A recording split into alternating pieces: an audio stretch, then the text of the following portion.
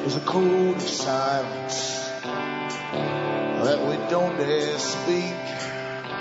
There's a wall between us and a river so deep. We keep pretending that there's nothing wrong. There's a code of silence and it can't go on.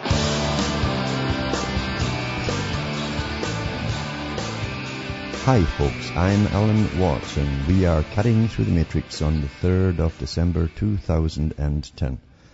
Now I always suggest that newcomers to the show go into cuttingthroughthematrix.com and you'll see all the official sites I have listed there.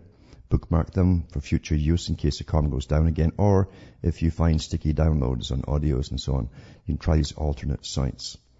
And while you're there too, remember that you're the audience that bring me to you. I don't ask for money, or I refuse money from advertisers so far. The ads you hear in this show are paid by advertisers directly to RBN. They bypass me completely, and that pays for the broadcast and the staff and equipment and the bills at RBN. And so you can help me with my bills by buying the books and so on I have for sale that you'll see listed on cuttingthroughthematrix.com. And remember, from the US to Canada, you can purchase them with a personal check. You can use an international postal money order from your post office. You can send cash. And you can use PayPal to donate or to order. If you wish to purchase with PayPal, just give me the donation to send that off, followed by an email with your name, address, and order, and I'll get it out to you. And that goes for across the world too. For across the world, you're stuck really with PayPal for ordering, and through the donation button, send a separate email with your name, address, and order. And you can also use Western Union, which is a bit hefty, a bit steep. Or you can use, I think it's MoneyGram, which can wire the money, same as Western Union. Or you can actually get a check from them on your side and post it. It's far cheaper. Some people still send cash. As I say, most folk just use PayPal today. That's how it all seems to be going. And that will help me tick along, hopefully. And I don't give you books with masses of who won the Battle of Waterloo and all that nonsense, because it really is nonsense. We're fed nonsense. We've been in our whole lifetime, the scientific socialist society, where they tell you what to believe and they tell you what you're to learn at school and so on. And it really is irrelevant to you, except to know that the same elite down through the ages have run the same system. But then they know where they're going with it too. They have a definite plan of where they're taking the entire planet.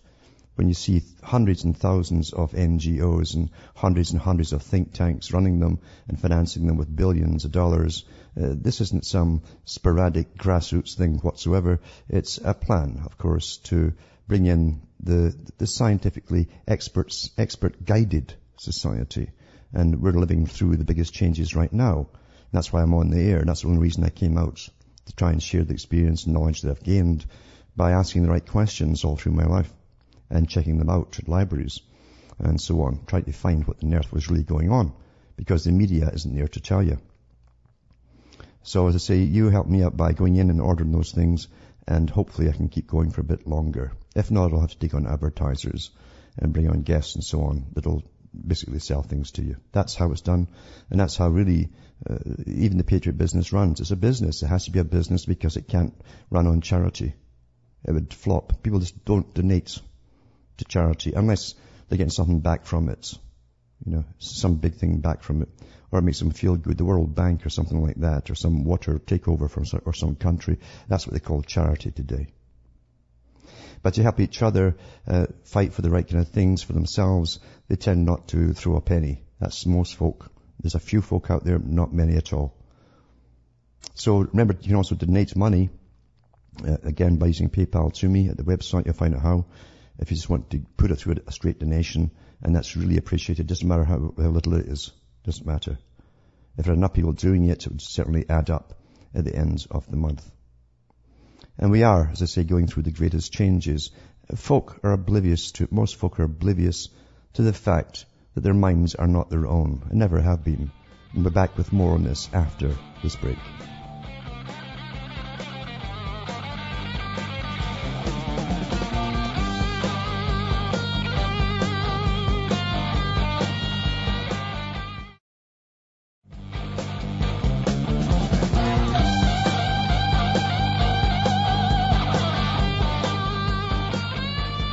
folks. We're back and we're cutting through the matrix.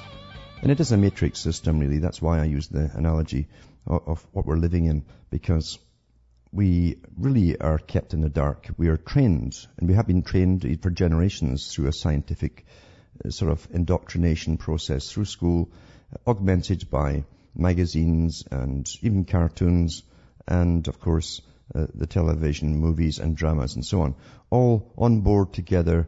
And the advertising companies too, they give you ads for all kinds of things, are all on board with this agenda. That's why they're the first ones to use all the politically correct terms when they're promoting something new.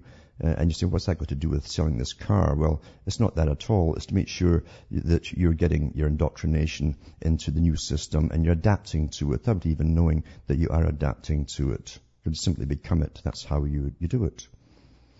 And I've mentioned before that the world has always been run by oligarchies and the most powerful psychopaths, because the powerful, intelligent psychopath gets to the top by slaughtering people. That's how kings and queens arose there. It wasn't because they were awfully nice folk and if people had a nice little election and put them in there as kings. No, they got there because they had big families and so on. And they brutalized those around them. They took prisoners, made them work for them in the army, and then they took other little neighbors and so on over them, and until they became kings of nations and stuff. And after centuries, they become very acceptable people because they're stinking rich, and we seem to worship the stinking rich. That's just a sad comment on truth, in fact.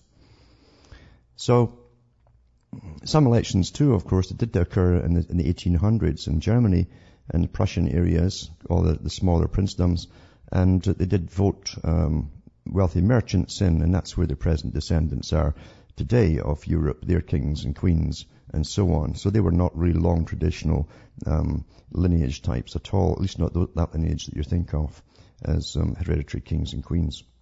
So, but anyway, they're stinking rich, and that can't be disputed, and there's no doubt about it. In Commonwealth countries such as Britain, Canada, Australia, New Zealand and so on, they still run the countries today. Everyone who works for the governments and anything to do with governments has to swear allegiance to the Queen and not to the country. And they call that democracy. And they say that Britain is a home of democracy. That shows you how mind control can really do a number on your head, if you believe that.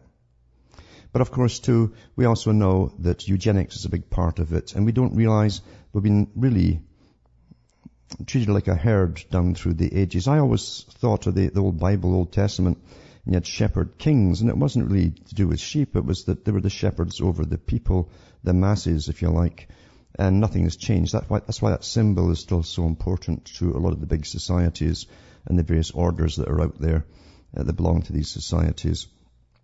The idea of shepherding the sheep. And the sheep, as you know, is the dumbest animal out there.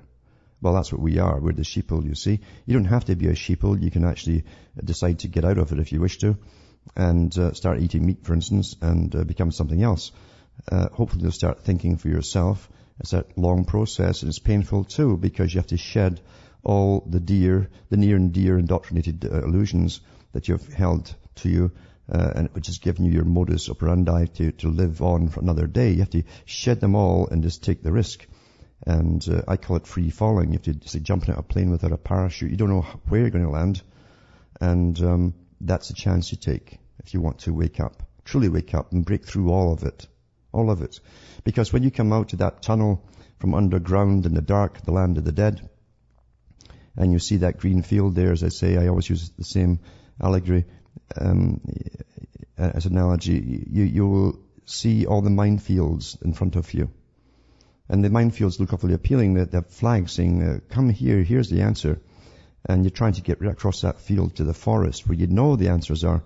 But on the way, if you get tripped up and you get waylaid and you toddle off to see what this flag really says, and you'll find an awful lot of good information, absolutely. They'll keep you running in circles, fixed on one little part of the agenda forever. And some people do. They spend their whole life just putting up stuff about just the Masons, or just the order of this, or just the order of, or the Vatican, or whatever. And they don't go any further. They can't see there's an overreaching power that coordinates all of these organizations together.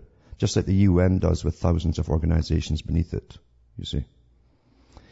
So don't get stuck. It's difficult not to get stuck. But eugenics is a big part of it because all wealth, and this is true what Karl Marx says, it comes from the people. It comes from manufacturing and from labor. And those at the top don't do any labor, you see. They can occasionally push a pen to go through university, and that's about as far as they go, or to sign laws into your constitutions, etc., and your bills of rights, and change everything. But in reality, they are not laboring classes, and they need you. They need you to live off of. That's what they live off, is you. Everything that adorns their beautiful little castles and their big homes and mansions, and make sure that their Lear jets working okay, all comes from human labor. And we're trained like rats to work for money. So if they run the money system, they can't fail, you see. It's as simple as that. It really is as simple as that. I always talk about the rats in a cage, and how experiment after experiment shows you how the rats can be trained to pull a lever for the seed. And they don't sit there all day pulling the lever, one seed after another. And then after you've trained them, you can put a whole heap of seed next to them, maybe a few inches from them, maybe 6 inches or a foot away from them. But they'll continue pulling that lever for the seed, and they could help themselves but they don't have their own mind anymore. Their natural instincts are gone. That's how we are. We don't work for ourselves. We're pretty well at the stage we're not allowed to anymore, where you can just grow your gardens or grow enough food for you or your family if you even have one, because it's been made obsolete by design. And self-sufficiency is the key. Well, self-sufficiency is an enemy of the New World Order. It's the ultimate enemy. Individuality and self-sufficiency will not be tolerated in this world order. And whereas the masses have been awfully handy in the past to fight wars as rivaling parties were taking over each other's territory and countries and so on, and so they could steal their sheep as well and get a bigger tax base, then things were okay. But you see, they've pretty well got their global system under control now. The US is finishing off the last bit of conquering to do in the last few countries that wouldn't toss their religion out the window and bring in a central bank and start borrowing money. They're being standardized to do that now. That's the last bit to be achieved, really. And while they're doing that, they're changing everything back home because they don't need all of you anymore. And that's why they crashed the banks at the right time. No one lost money at the top. They lost nothing at all. In fact, they gained money. Probably doubled it with all the bailouts. And that's why they gave you that so-called crash worldwide. Yeah? And now it's a worldwide push to austerity. We're all across the whole entire planet. See, we're all in it together. We're all one now. We're all one. Then we have to starve together. And of course, out of this, and I'd say within the next 5 years or so, you will see the open push now, the real open push. I'm not about suggesting in little talks getting you prepared for coming sterilization. You're going to see the clinics come out and being promoted and going into business. That will come, because that's all part of it. The herd, in other words, is to be brought down in a sort of culling spree. Nice and scientific, so it's not so messy as the old days. But the end result is just as effective and perhaps even more efficient. And at the same time, you will gradually be pushed off the land through higher taxation. And what they'll say too, they can't maintain the roads to you anymore because it's simply not sustainable. So therefore, you have to cram into cities and gradually die off there. A lot faster, mind you, because your inoculations and your GMO food will make sure that you will definitely come down with some kind of cancer. That's the norm now. And you're getting younger and younger with the cancers. So by the year 2050, which they keep talking about, the United Nations and all these big think tanks, they will have really reduced a good part of the problem population, especially what they call the lower classes. Now, a lot of folk, too, who watch television can't believe there really is a class system anymore because they never portray it on television much. Unless it's a real socialist-type commentary that cons you into another part of the agenda for the simple followers. But here's eugenics still in action, and this is from Britain, and it came from The Guardian. It says, Howard Flight, who suggested welfare changes would encourage breeding amongst the less well-off, was really given a dressing down, or at least the appearance of a dressing down.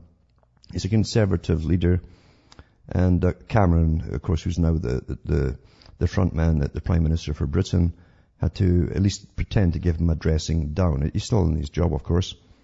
and because he raised millions of pounds for the Conservative Party.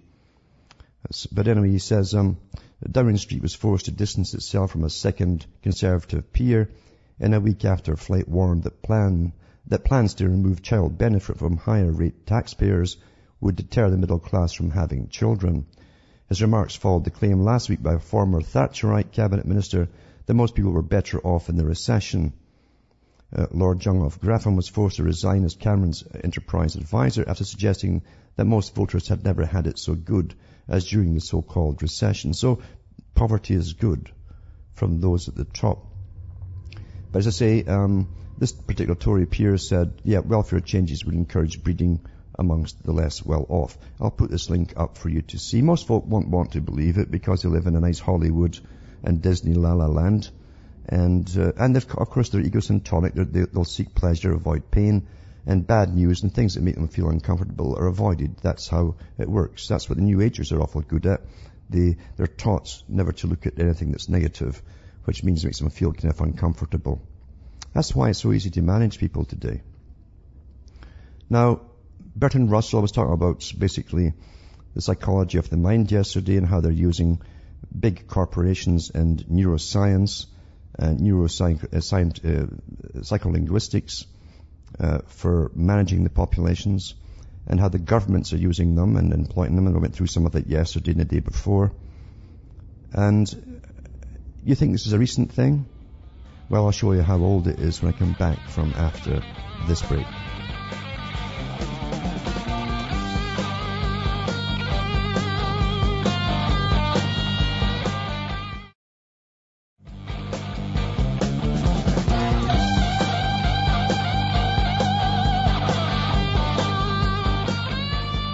Hi folks, we're back and this is Cutting Through the Matrix, talking about how old the system is and how we've been manipulated and managed. It was much easier in the Middle Ages and right up really too. They gave us basic writing and arithmetic so that we could stack the factories with our bodies and be able to at least follow simple instructions and so on. It helped the managerial class if we did all the sums for them. But we were given a very minimalistic thing. And even at the time, in fact, when they gave the average person mandatory education, the minimalistic type, they gave penny novels out at the same time.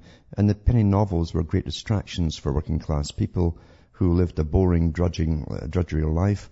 And it kept their minds off looking at more serious things or even questioning higher learning and so on. That's why they flooded the market with these things. So we've always been managed. And even then, since you've gone through school and so on, you don't realize that there are special schools and special universities.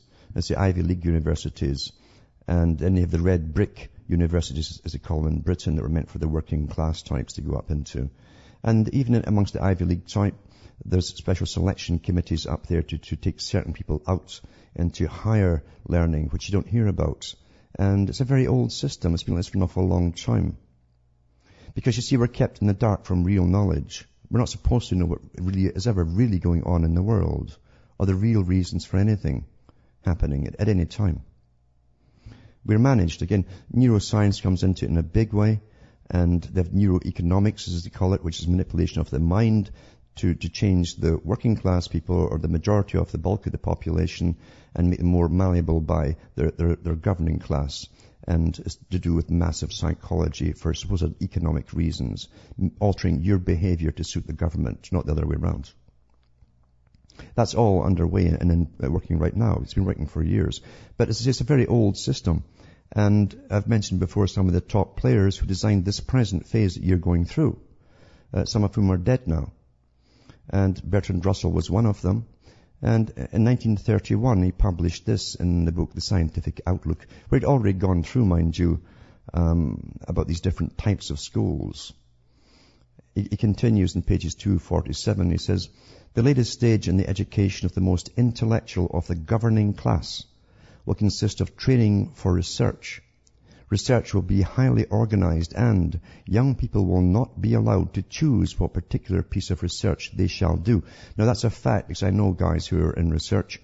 Some of them leave it because they feel so stymied when they get up against something that doesn't jive with what they're supposed to, through these repeated experiments, find out. They find out other things. And if they push it they're gradually eased out the door because they're not supposed to know the higher sciences. And this is what Russell is explaining here. He says, they will of course be redirected or directed to research in those subjects to which they have shown special ability. A great deal of scientific knowledge will be concealed from all but a few. There will be arcana reserved for a priestly class of researchers. That's real knowledge, the archives, who will be carefully selected for their combination of brains with loyalty. Loyalty to who? Loyalty to the system. They're betters, the party, as Orwell called it. One may, I think, expect that research will be much more technical and fundamental. The men at the head of any department of research will be elderly and content to think that the fundamentals of their subjects are sufficiently known. Discoveries which upset the official view of fundamentals, if they're made by young men, will incur disfavor, and if rashly published, will lead to degradation. Young men to whom any fundamental innovation occurs will make cautious attempts to persuade their professors to view the new ideas with favor. But if these attempts fail, they will conceal their new ideas until they themselves have acquired positions of authority, by which time they will probably have forgotten them because now they're part of the established system. They'll know they're part of the ruling class, you see. That atmosphere of authority and organization will be extremely favorable to technical research, but somewhat inimical to such subversive innovations as have been seen, for example, in physics during the present century. There will be, of course, an official metaphysic, and then there's a religion for the public. A new one, of course, which is, of course, a greening thing and austerity and all that stuff, which will be regarded as intellectually unimportant but politically sacrosanct. In the long run, the scientific progress will diminish and discovery will be killed by respect for authority. In other words, you understand that the more that you think you're learning, they can just as easily over a generation remove all the learning until you're back in the dark ages. And you'll know all they want you to know. And you'll think you know it all. It's that easy. It is that easy to remove knowledge. They've been doing it for a long time. That's what George Orwell called the memory hole. They just kept removing selected knowledge off the shelves. Now it's just blips and computers off the go. They're not there anymore. They're gone. And you're left with a new thing. So as the generation goes on and grows up, they get into a new system thinking that in fact, they're taught, isn't it amazing too, how youngsters are they're taught to think that they're actually more, they're superior to those who went before them. It's a fantastic scam, isn't it? Because most fall into it thinking, oh, well, yes, what these old folk know, I'm on the cutting edge. They have no idea that everything they're allowed to look at is put up there and authorized for them to look at, or it wouldn't be there. It's so easy to divert them off into all kinds of areas that do them no good whatsoever. But that's what we're living in, scientific socialism, on behalf of the extremely rich masters. Now that's the music coming in again, so we're back after this break.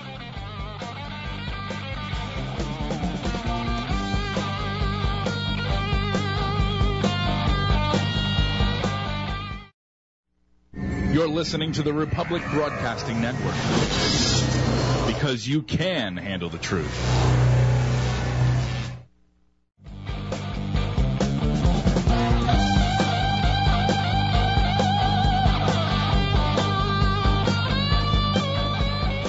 Hi folks, this is Cutting Through the Matrix, and we're talking about really how it's so easy to control us en masse, really.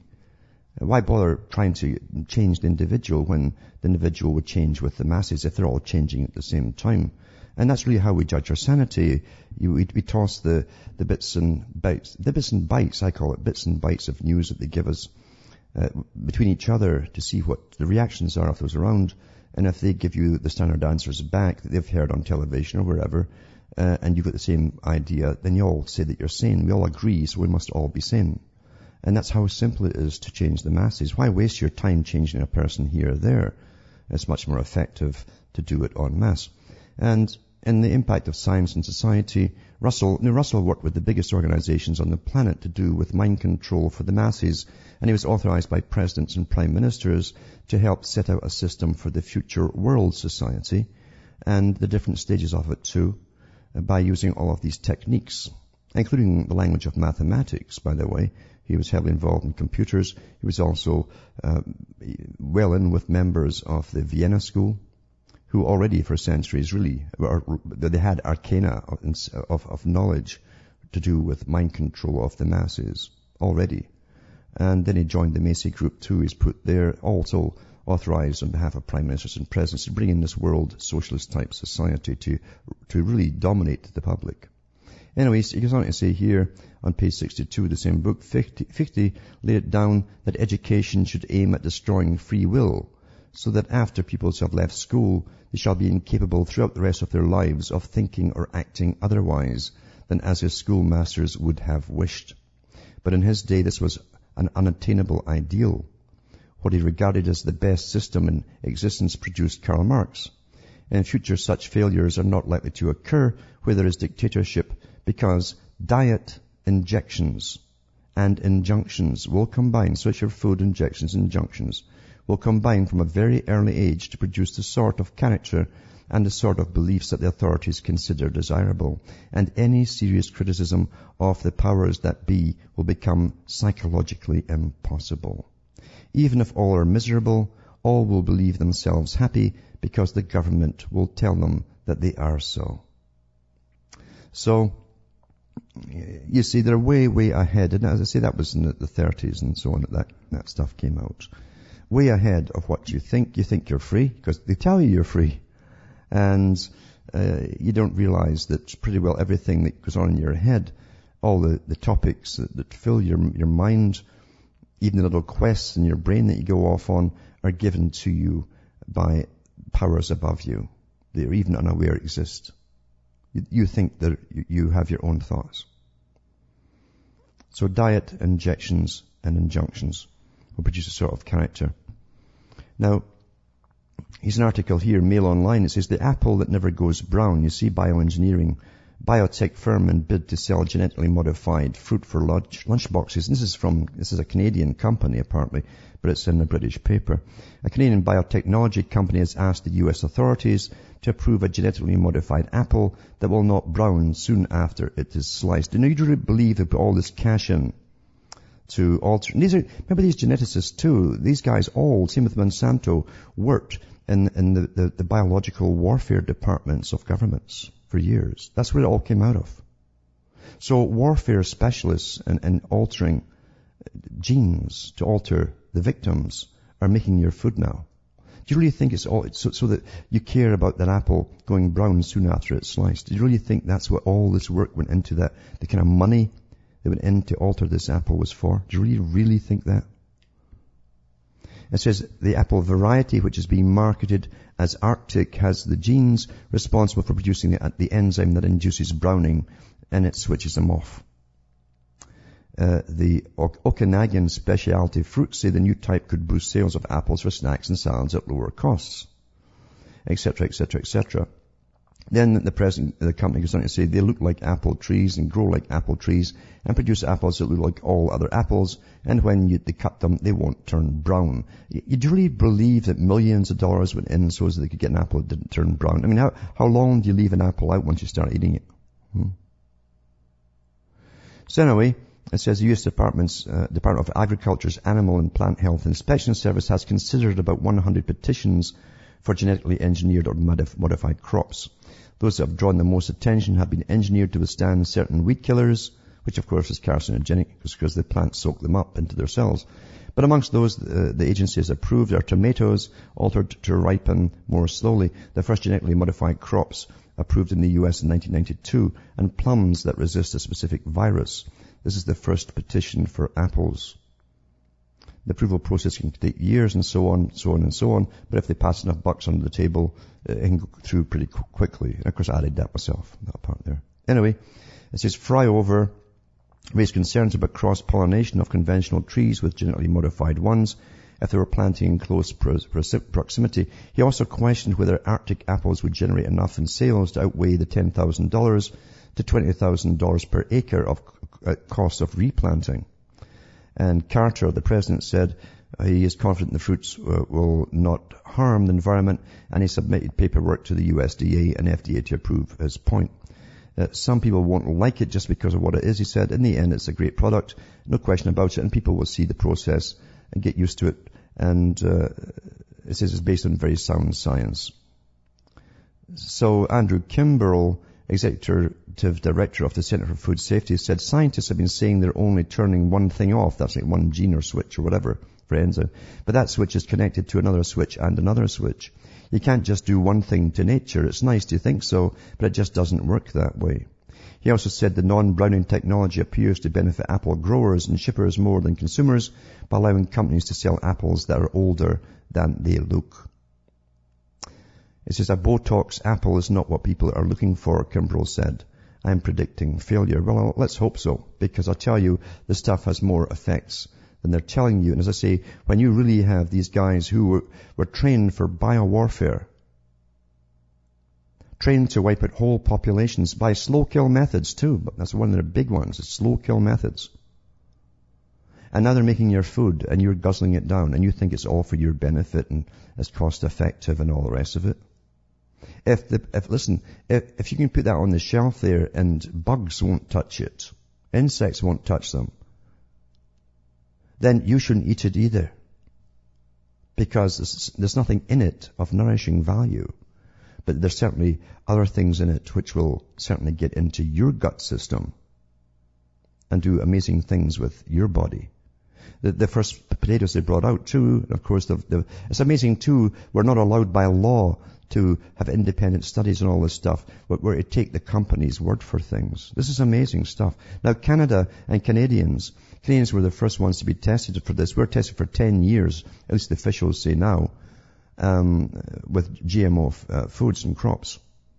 Because the government's admitted when the lid blew off the whole thing, they were using the public as guinea pigs in Canada for 10 years without their knowledge, because the government made secret deals with Monsanto to do so. That also meant too they were doing studies on the health and to see what was happening to the public. Well, we know that stomach problems and stomach cancers have soared, just like it did in the rats, of course, that were fed the potatoes. But of course, that's coincidence, isn't it? But no, they're really all there to help you, all these associations and the FDA and all that. They're oh God, what am I thinking here? I'm getting paranoid. Anyway, that's the world you really live in. And as I say, food, diet, and injections, injunctions, right? Bertrand Russell, 1930s, would produce the kind of character and citizen that the ruling class wanted. That's just coincidence again, too. I'm going to put up a link tonight, too, on BELT. It's called BELT Tightening for the U.S. Foreign Policy by the Council on Foreign Relations as they go through their debates on how bad it's going to be in the U.S. They do admit it's going to get pretty bad, and the Americans don't know what's going to hit them yet. They have no idea what's going to hit them. The only reason the U.S. has been holding off on all the painful readjustments, as I like to call it, is because they're fighting the wars. It's not easy to get them to go off and fight wars and stuff as they really ransack you even more than they've already done back home. They kind of lose support for the war. What they mean by support is really the people's indifference to the war. People don't really support wars anymore. They're just indifferent to it. But they can become definitely aware of it when they start getting cash strapped back home to a real bad degree. So I'll put this link up for you to peruse as well. Because this organization here, this private organization, runs pretty well the foreign policy and the domestic policy of the U.S. and Canada. They are the guys that drafted up the amalgamation for Europe. These are the guys who drafted up the amalgamation for the Americas.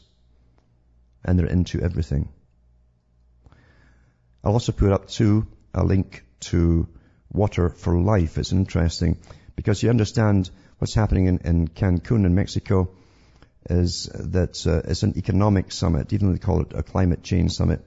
It's about redistribution of wealth. But what they really mean by it too is that all the big international corporations, foundations, and people who are investing in taking over the world's resources, including the water supply, are all there in attendance as well. And Water for Life is one of them. They've got so many organizations on board Water for Life under the United Nations, of course, including Masonic orders, big, high Masonic orders, such as the Knights of Lazarus and so on, putting in millions and millions of dollars to take over the world's water supply and their food supply. Just mention the food here. But that's what's happening. That's why these bigwigs go to these international conventions. They hear what's coming up, what countries are to be raised to a higher status. That means that all of us have to have our money and tax money funneled into those countries and match their investments dollar for dollar, or sometimes $2 of ours to every $1 of theirs. Right? It's all the sharks getting on it under the guise of charity and helping. It's the greatest scam ever. It's wonderful because folk never think of it. They always think, oh, they're helping people, and you feel guilty because your brain goes back to the default position again. Charity good, you see. How dare you think nasty things of charity? But these charities are fronts for big organizations and investment companies that take over all the world's resources. It's always been that way. Sorry to break the bad news and burst the bubble. That's how it is. And it's interesting too, in Cancun, they picked Cancun this year on Copenhagen, because last year when they were having it, we remember that Britain went through its worst winter weather storms for years, and so they actually had it in Copenhagen too. And all these, these wonderful people that you think are charitable organizations attended, all these far lefties as you think of them, who are not really, they're socialist and they're very wealthy, who arrive in big private jets and all the rest of it and got driven by limos, stretch limos too, had to get special ferries to the conference last year because there was so much snow coming down as they were off to discuss global warming, and they had to get ferried into their little meetings. And I'm sure they didn't have normally these stretch limos are stuffed with caviar and stuff. To make them, tie them over between the trip from the airport to the meeting place, where they could then fill their mouths and stomachs with the good stuff again. So the poor sods had to really stretch out last year as they got ferried with just ordinary cars and that back over to the meetings. But this year they held it in Mexico because they knew it was warmer and they didn't want to goof it up again, you see.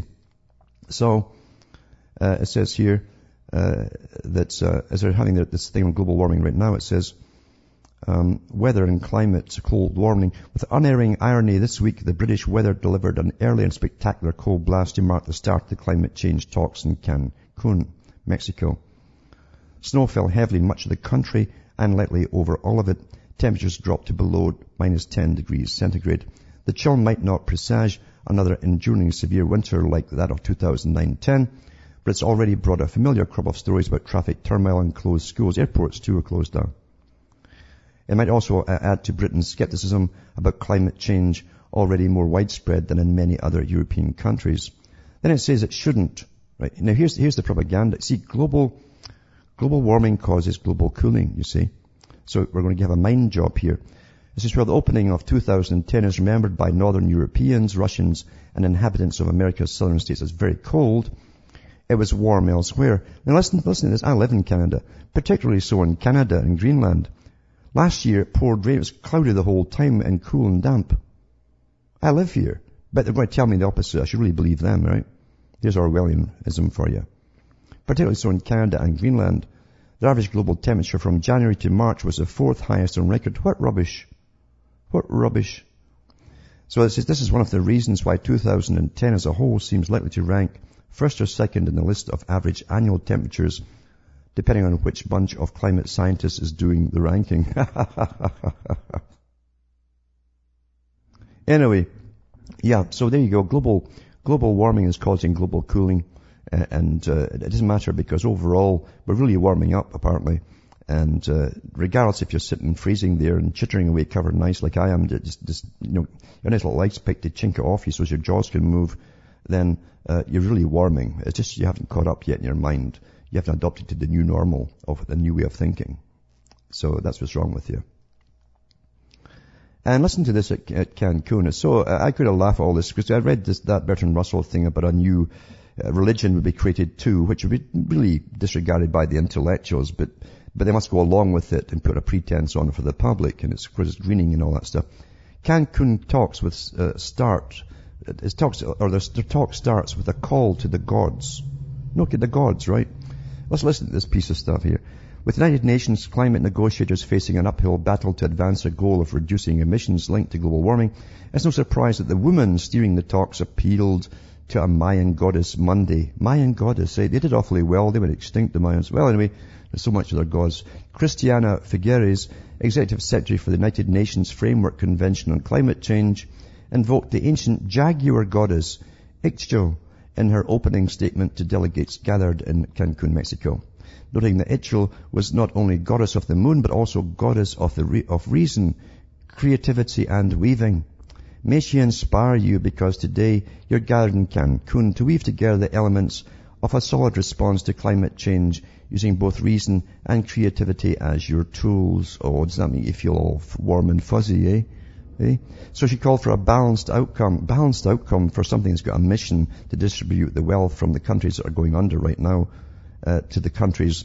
It's not even going to go to the countries, they tell you, because it's going to corporations in those countries, international corporations. Do you think they've already told you want to reduce the populations of third world countries? Do you really think they want to bring them up and let them breed, as they say? Do you really think so? Of course they don't. They're liars, these people. And this cult of the gods is just a big show, as Russell said it would be. They must have but they must go forth when they go in front of the public and say it with authority so they really believe it, you see. These people don't believe in anything except their own pockets and their own status and egos. These little tin pot ones like this woman here. But I'll put this link up too at the end of the show. Now we're back with more after this break.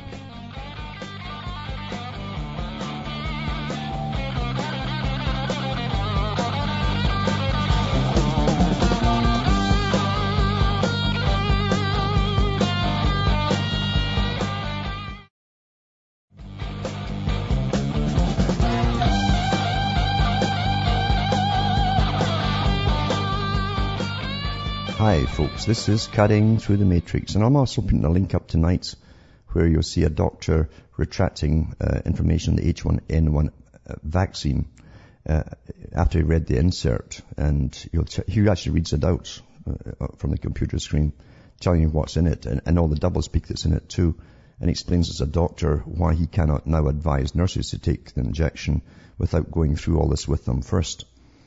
So I'll put that link up for you too. So remember, look into cuttingthroughthematrix.com at the end of the show. Give me an hour and a half or so till it starts going up, and have a look at that stuff for yourself.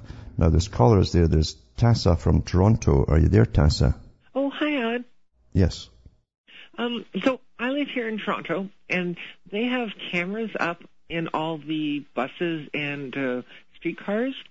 I did some research, and as far as I can tell, I'm looking at document from the Privacy Commissioner of Ontario, and they actually do facial recognition. And I wondered if you had any comments on that. It's the same as Britain and everywhere else. We're going into a total observation society worldwide. And all it is to train you to accept them. You've been trained to accept them, and you've been trained to modify your behavior, because they know that when you're on camera, you'll never behave the same way naturally. You're not spontaneous, etc. And you're being trained, and you're training yourself because you're conscious of them as well, that you'll always be watched. And this is going to go a lot further than just on street corners and on streets and stores and in buses and so on. It's going to be inside your home as well. They want us. An article came out in the 1960s from the World Psychologists meeting they had put out by the American Psychiatric Association or Psychological Association, and they said eventually they want cameras in every person's home.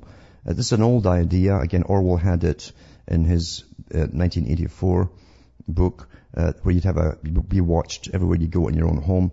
You have computers now with cameras on them. You have laptops that you have to tape over if you don't want to be watched. And we're being trained all the time that we're nothing. We're just. This is all behavior modification, and you take part in it. You participate in your own modification by allowing these cameras to be there. The Commissioner of Canada for Privacy and Britain and Australia and New Zealand, they all have them, and they'll all tell you that they're all supposed to legally warn you, but they have no powers to prevent it. Yeah. And how do you think they're going to get cameras in people's houses? They've already done it in Britain. They select certain areas, and if they say you're maybe perhaps, or neighbour complains, or supposedly someone did complain about you, and they'll never tell if they did or not. They can put cameras in your home to watch you, especially. This is how they first introduced the idea to prevent child abuse, to ensure that it's good parenting and so on. And this is all part of it. That's how they first brought it in. And then they started bringing it in with school laptops, where the children take the school laptops home. They've already admitted, I've done these articles a year ago, where they were observing children at home as covertly, not telling them that they were being monitored and videoed from their own homes by these laptops that were provided through the schools. And they're doing the same everywhere else too. Everyone's been trained in different areas without even thinking about it. Most of them don't even think about it anymore. They just accept it. Yeah. And the cameras in the buses, are they going to use that against the people? Like, are they going to say, I don't know? Oh, they're going to make sure, because eventually everyone's going to get questioned on their movements, their associations and so on. And they're also monitoring you too in real time, and they match that against your phone calls, your texting and so on, to see what groups you belong to, what clubs you go and visit, who you visit and all the rest of it. They can match all that together, where you were at a certain time. It's all put into big computers, yeah. Thank you, Alan. Thanks for calling. And Werner should call back maybe next Monday, hopefully. From Hamish myself from Ontario, Canada, it's good night, and may your God or your gods go with you.